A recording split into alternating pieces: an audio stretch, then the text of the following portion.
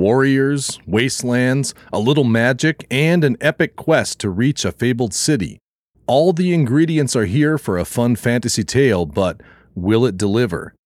This is the AIC Stories podcast, and today on the review, we're going to be talking about a book called A Girl from Nowhere, the Firewall Trilogy #1, written by author James Maxwell.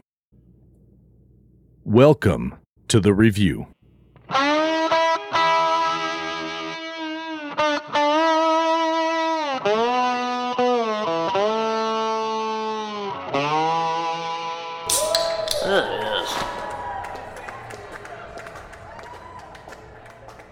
All right, welcome back, everyone. Today we've got a little different type of book than what we've been covering. I know we've gone through Nick Offerman's memoir. We've gone through the sci-fi masterpiece from Arthur C. Clarke. We've gone through Dave Grohl's memoir. And so this time we're diving into one of my favorite genres since I was a little kid. The first genre that really pulled me in and made me an avid lifelong reader. That's fantasy. Now, not all fantasy is great. In fact, a lot of it can end up feeling kind of stereotypical and tropish. So I had a chance a while back through the Kindle First Reads program to grab this book, A Girl from Nowhere, from author James Maxwell. Now this version, the Kindle edition that I had, as I worked through this back catalog, like I said, my goal is to go through and read through the eclectic mix of everything that's been accumulating on my Kindle over the last few years, and everything on my bookshelves at home that has sat there and never been read. And part of that eclectic mix, we're going to dive into some fantasy. This version of A Girl from Nowhere was published May of 2020 by publisher 47 North, which is actually the sci-fi and fantasy imprint of Amazon Publishing. Now, to give you a quick rundown, this is from Goodreads. Here's how they describe this story. Surrounded by fire, a girl with mysterious powers and a young warrior search for safety. Life in the wasteland is a constant struggle. No one knows it better than Taemin, and I hope I'm pronouncing that correctly. Crippled and with only his indomitable aunt to protect him, Taemin must learn to survive in a world scorched by two suns and frequented by raiders. But when Taemin discovers his homestead ransacked and his aunt killed, he sets off with one mission: to seek revenge against those who stole everything. With nowhere to call home, his hunt soon takes a turn when he meets a mystic, Selena, who convinces him to join her search for the fabled White City. Taemin and Selena both need refuge, and the White City is a place where Taemin may find someone to heal his childhood injury. As they avoid relentless danger, Taemin and Selena attempt to reach one place, the one place that promises salvation, and they can only hope that the city is the haven they need it to be. So, like I mentioned earlier, the fantasy genre was the first story genre that I really truly fell in love with as a young reader. It all started when my fantastic English teacher, Mr. Durbin, introduced us to The Hobbit, which then, I needed more. So that moved swiftly into the entire Lord of the Rings trilogy. And from there, I discovered first, The Amazing Worlds of Shannara from Terry Brooks, then into The Wheel of Time, the worlds of R.A. Salvatore, David Eddings, and from there the list just went on and on. Brandon Sanderson with his Mistborn trilogy, all of those fantastic series. But with all that being said, I tend to go back to just those, handful of the core first loves. Shannara, that's how I've always said it. I know it's been corrected to be Shannara, but I still think of it as Shannara. Lord of the Rings, Wheel of Time, etc. Anyways, what I'm getting at there is that it leaves a lot to stack up against when you read any other fantasy outside that. You tend to find yourself comparing it. So that means it's a high bar for me. But it means I'm also always willing to take a look at fantasy because it's still probably one of my favorite genres aside from horror. Now, when I saw this book pop up last year on Amazon First Read Selections, it was a no-brainer. It sounded interesting, sounded fun, sounded like it had a cool story. And then I, like so many books, got on my, grabbed it, put it on my Kindle, and it found its way onto the to-be-read pile and basically started collecting, virtual dust until it was forgotten. Anyways, jumping through, I finally decided here in 2022 I was going to pick this up. It was a relatively quick read, didn't take me too long to get through. And as always, I'm keeping everything spoiler free, so I'm not going to say too much about the story because I don't want to spoil anything. But as I got into this, there was one thing that became very, very evident. Through the first few chapters of this book, this author isn't messing around. He's not wasting time in high fantasy settings, taking forever to explain in detail every little blade of grass and tree or anything else. This thing jumps right in and starts moving at a, frankly, almost uncomfortable fast pace. Like it felt like, we're meeting Taemin as a child, and then some horrible things happen to his parents, and he's horribly injured, almost killed, taken under his aunt's wing, and fast forwarding into his, teen or early young adulthood, however old he is in this book, and everything just steamrolls from there. And it's not a page turner like you'd see from, some of the thriller or mystery type novels where it's like, oh my God, the bomb's going to explode. We got to get there. But it's also one of those stories where you really feel like you are just rushing through this thing and you can't help but keep reading because something is happening constantly. Like I said, we meet our main character, and within the first chapter or so, his life is completely turned upside down, and he's basically thrust into this brutal world that seems fully intent on trying to kill him at every possible turn. Taemin is our main character. He's a strange mix of kind of a deeply flawed character with his handicap, which this isn't a spoiler for the story. It happens like in the first chapter or so, but he has a giant boulder fall on his leg and basically crush his foot. And so he walks with a limp and a lot of pain, which would normally be a death sentence for anyone in this universe. Essentially, he's constantly facing death as he struggles to survive not only the harsh world of this wasteland that he lives in, this landscape that's just brutal and punishing. It's got two different suns that are constantly scorching the earth.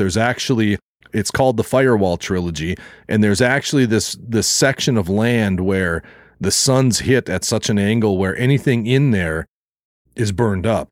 And so when his parents die, which happens in the very beginning of this book, his aunt takes them, and instead of burying the bodies or leaving them for scavengers, his aunt and Taemin take the bodies, bring them out into this firewall, they call it, this area that's extremely hot, being scorched by the suns, and leave the bodies. They leave there. If you're alive, you're able to go in there and back out in quick fashion and be okay.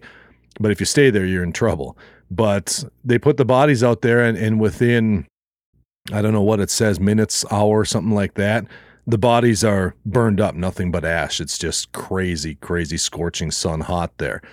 Not only is the land this barren wasteland, but there are tons of nasty creatures and people and even other races of people, kind of alienoid, It's a fantasy book, but it also feels a little sci-fi-ish with the way there's these other creatures that almost feel like aliens, but I don't know how to explain it. You'd have to read it to see, but they're really well done. But all these other people, everyone's looking out for themselves. There's raiders, people looking to just survive, and they're going to kill and steal anything and everything they can to survive.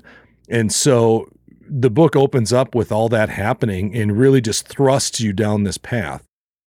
I think in large part, that's why this book feels so fast-paced and like essentially a page-turner, is because you feel like Taemin is just destined to keep moving ahead as much as he can, because the threat of danger everywhere feels like if he doesn't, it's going to just swallow him up like a tidal wave. But at the same time, when I say he's deeply flawed with his disability and everything else, they almost make, because everything's happening so fast and there's so much going on, and he's the main character, so chances are he's going to be fine. He feels almost supremely overpowered or kind of extremely lucky, maybe. I don't know. It's very weird. And so it kind of takes the threat of any real danger, even though there's stuff trying to kill him constantly, from the landscape, the wastelands, to the raiders and creatures and all that stuff. But it always feels like it's set up in a way where this character is always going to find his way through it. He's trained by his aunt. It's kind of a stereotypical trope of this kid who has no right to be surviving, let alone be thriving and such a good fighter and all this other stuff, because it really makes no sense. Now, some of that gets explained late in the book, which I won't spoil, but by and large, most of this book you feel like, okay, he's going to get into trouble and people around him may die, but he's going to be fine, which, kind of takes away from the story a little bit. So he goes out on his own after his aunt dies, like it says in the description there, and is on a quest to find those that murdered his parents, and meets these people, his traveling partners, including a mysterious girl named Selena, who has some sort of magic ability of what they call a mystic. Now, the mystic, it's not like she can cast spells or anything like that. What her magic ability is, essentially, is kind of a telepathic power, I guess you could say, and the ability to kind of, I don't know how to explain it, step outside of her body and see massive distances away. And the more powerful you are, the further you can see. And this becomes key to Selena's character, because we find out she's extremely powerful, but just has never been trained. Hello, Star Wars. Luke Skywalker, powerful Jedi, never been trained. Anyways, it's a trope, I understand. Most fantasy does come with an element of tropes in it, and you kind of have to expect that going in, which I don't mind it too much, but this is pretty heavy-handed. Now, once Taemin and Selena get together, there's another character with him. I believe his character name was Lars. He's kind of a grumpy old man that's, seen better days, but he's survived a long time, and he's a fighter and, just a bullish kind of man. Typical grumpy, fatherly type character who doesn't want to be a fatherly type character, that kind of guy. But they get together and they then form kind of the new focus of this story, because Selena and Lars, and there's a couple other traveling companions with them for a short time, they are on a quest to find this fabled white city where everything it's supposed to be a paradise, right? And Selena can see it, like she's directing them on how to get there. But her magic takes a heavy toll on her. She'll have like seizures or be extremely fatigued afterwards, and it doesn't always work, and it's because she's untrained, doesn't know what she's doing. But they become the focus, and suddenly we're on this quest that is finding them searching for this city, and they're getting ever and ever closer. Now, that kind of makes up the whole thrust of the story. And of course, I'm not going to go any further into it. And all of that stuff happens in the first just couple handful of chapters.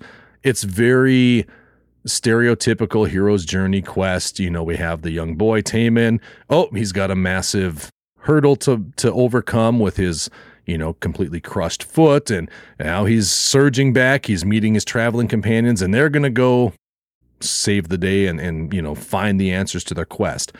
The thing about this book, though, that was so very interesting is the setting and tone that this book takes. First, it feels very much like a post-apocalyptic kind of wasteland style story. Something that you would see in, video game worlds like Fallout or, other types of things like that, where it's just very desolate, dangerous, gritty wastelands. And then you add in a little bit of an element of magic in the fact that, these people are fighting with swords, not even steel swords, but like some kind of crazy hard wooden swords that cut like steel. I don't know. It's a little different. But you get this strong post-apocalyptic wastelands quest feel.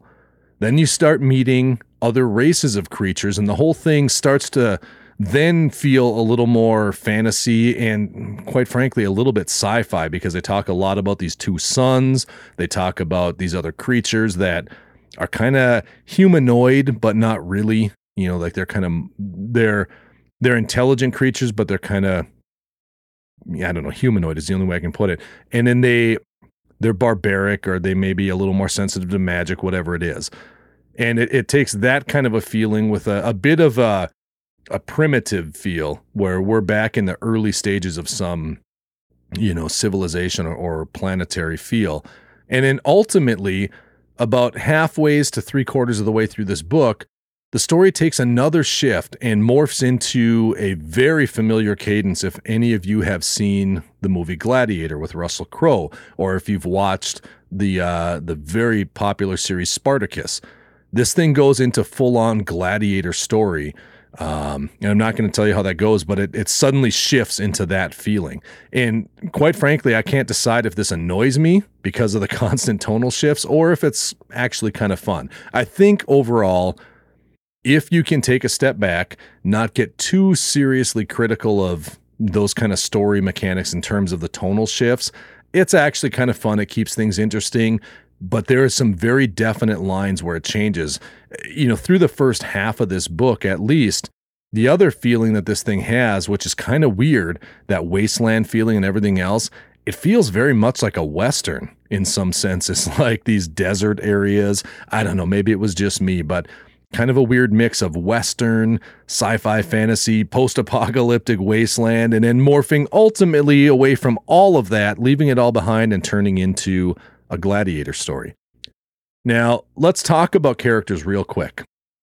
From a character standpoint, the book is fairly heavy-handed in its underlying message, which is kind of to tackle and talk about the absurdity of war and hate of other races and peoples just because they're different.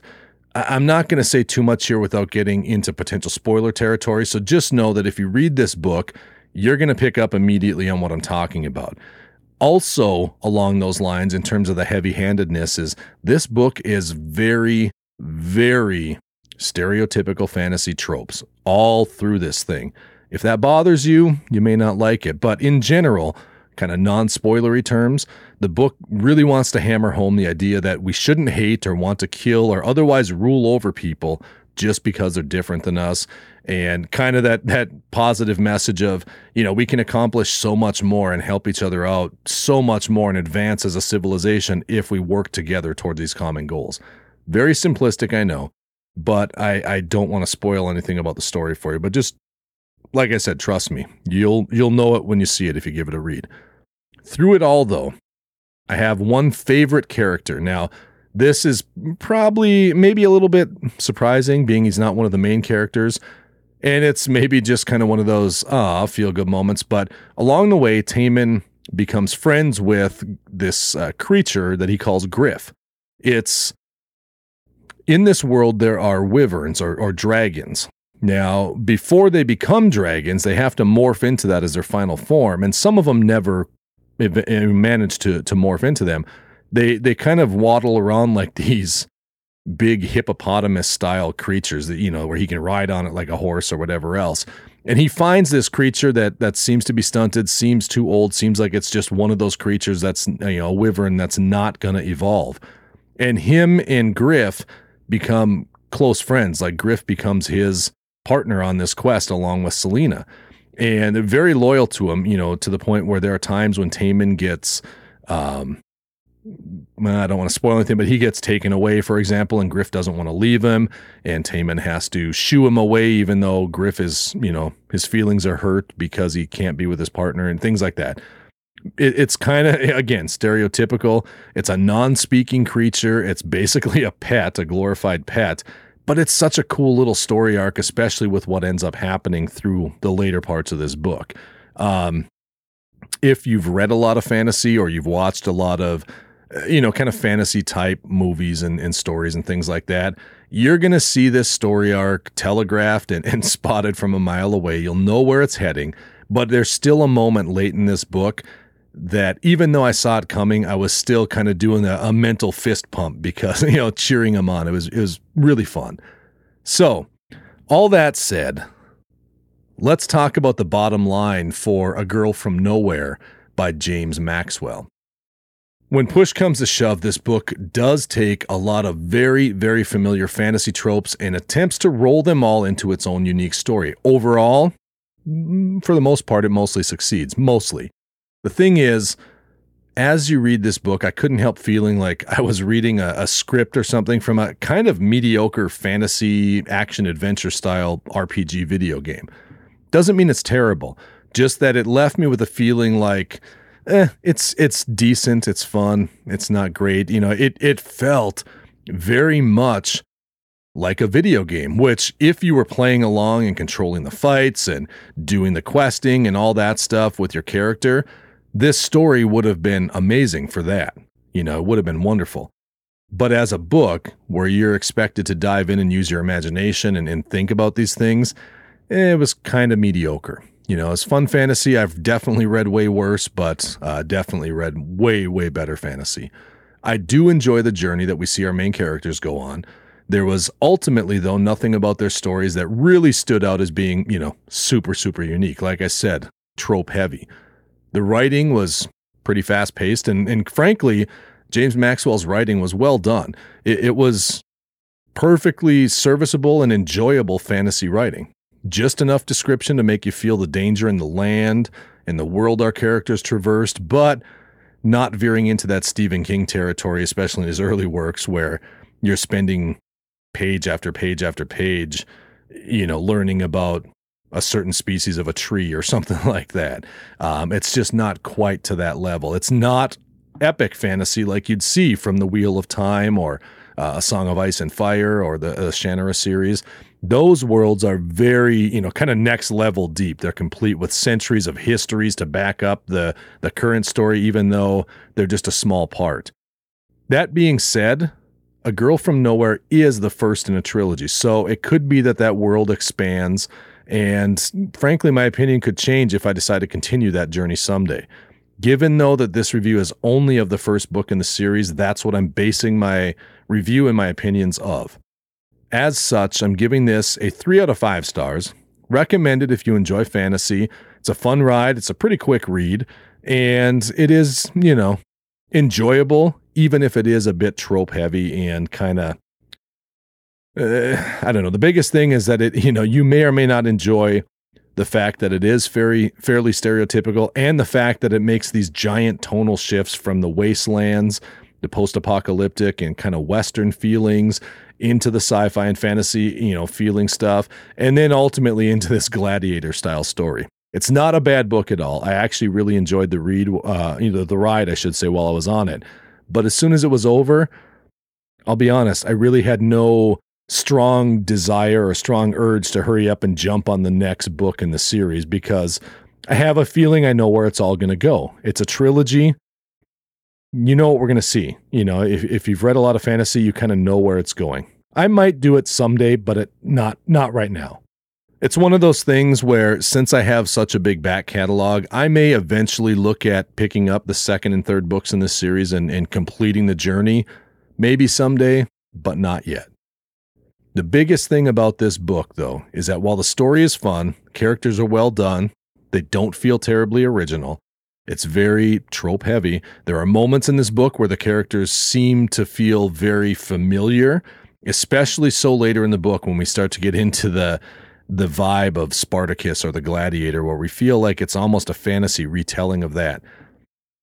If you're looking at this book, I'd recommend it to anyone that's looking for a fun and fast romp through a new fantasy world without having to make a huge commitment to a massive epic fantasy series like The Wheel of Time, like The Song of Ice and Fire, like The Worlds of Shannara. Those are amazing books. I'd recommend them to anyone, but they're a commitment. This one, you can get in and out and have a lot of fun, and it's just 3 books, it looks like. So you're going to have fun with it. Bottom line, it's enjoyable while I was reading it. Wasn't much that hung around after in my head after it was done. And overall, very enjoyable. Serviceable fantasy, better than most, not as good as the greats. Not a 5-star. It's a 3-star, but definitely fun. Now, the caveat I'll say here. Like I mentioned earlier, I grew up with some of these massive epics that everyone knows. The big names, the home run hitters. Lord of the Rings, Shannara, Wheel of Time, all of those. I don't need to say them over again.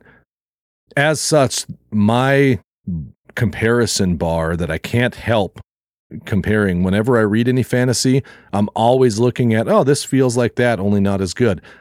It will take a lot to live up to some of my favorites from my younger days.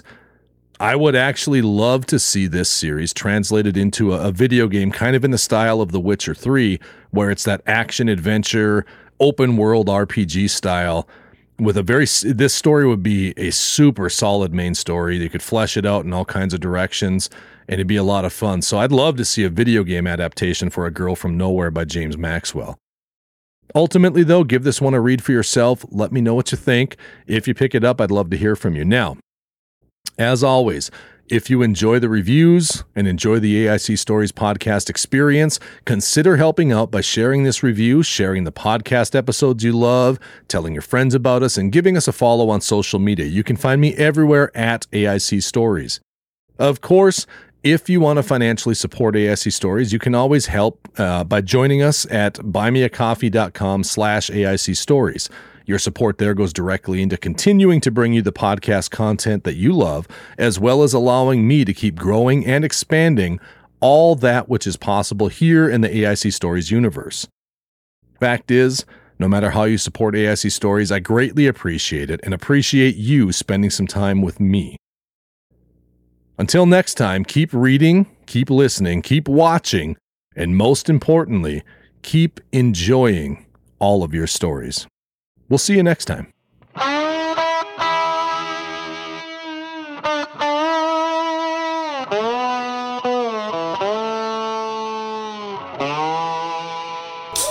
Yes.